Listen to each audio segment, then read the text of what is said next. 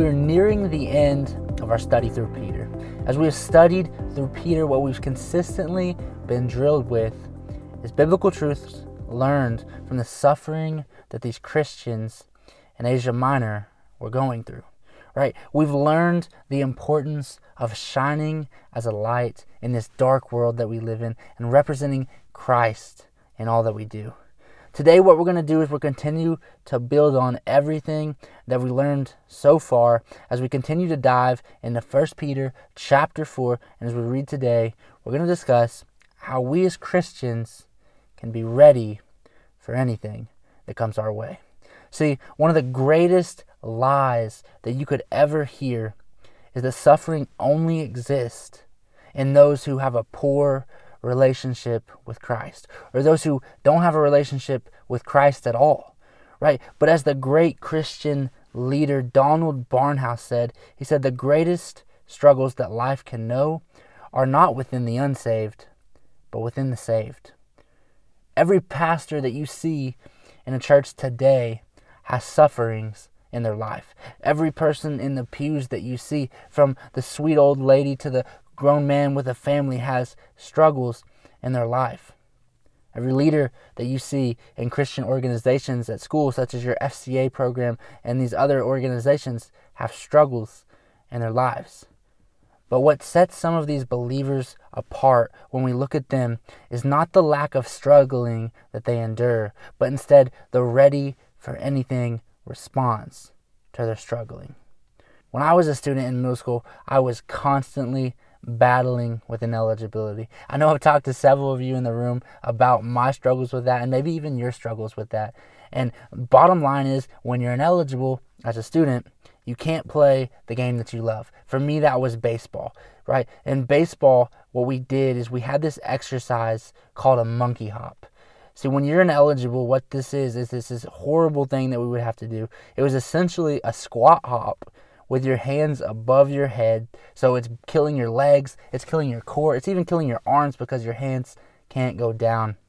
And what we'd have to do is we'd have to do this from one foul pole on the baseball field all the way to the other. And I'm not talking about cutting across in a straight line. No, I'm talking about following the fence line, one foul pole all the way to the other, back and forth for the entire duration of practice. That could last anywhere from an hour and a half all the way to 2.5 hours. It hurt so bad. That was some of the worst suffering that I had ever had to deal with. That suffering that I felt then was deserved. Right? I didn't put in the work in my classes, and I think everyone in the room can agree that when you don't put in the work and you have to get something like that, you deserve it. I deserved that form of suffering. But all that left me thinking was this: what if the suffering that I had dealt with, those monkey hops that were torturous, that hurt so bad, wasn't deserved?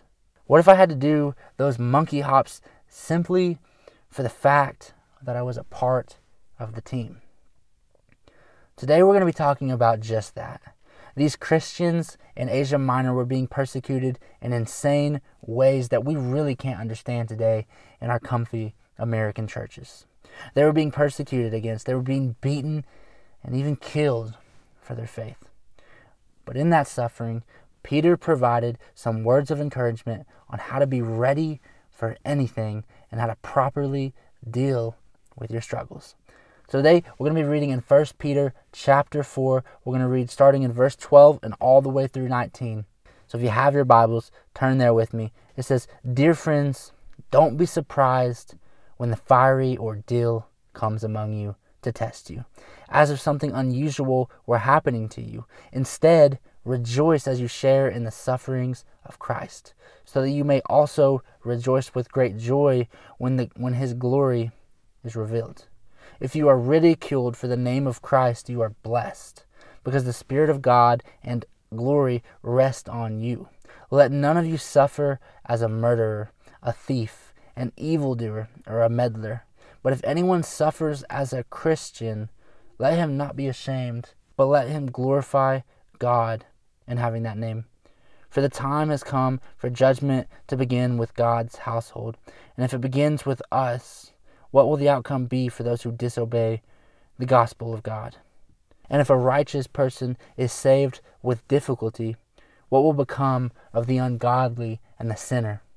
So then, let those who suffer according to God's will entrust themselves to a faithful Creator while doing what is good. When Peter wrote this book, when he wrote 1 Peter, he was in Rome.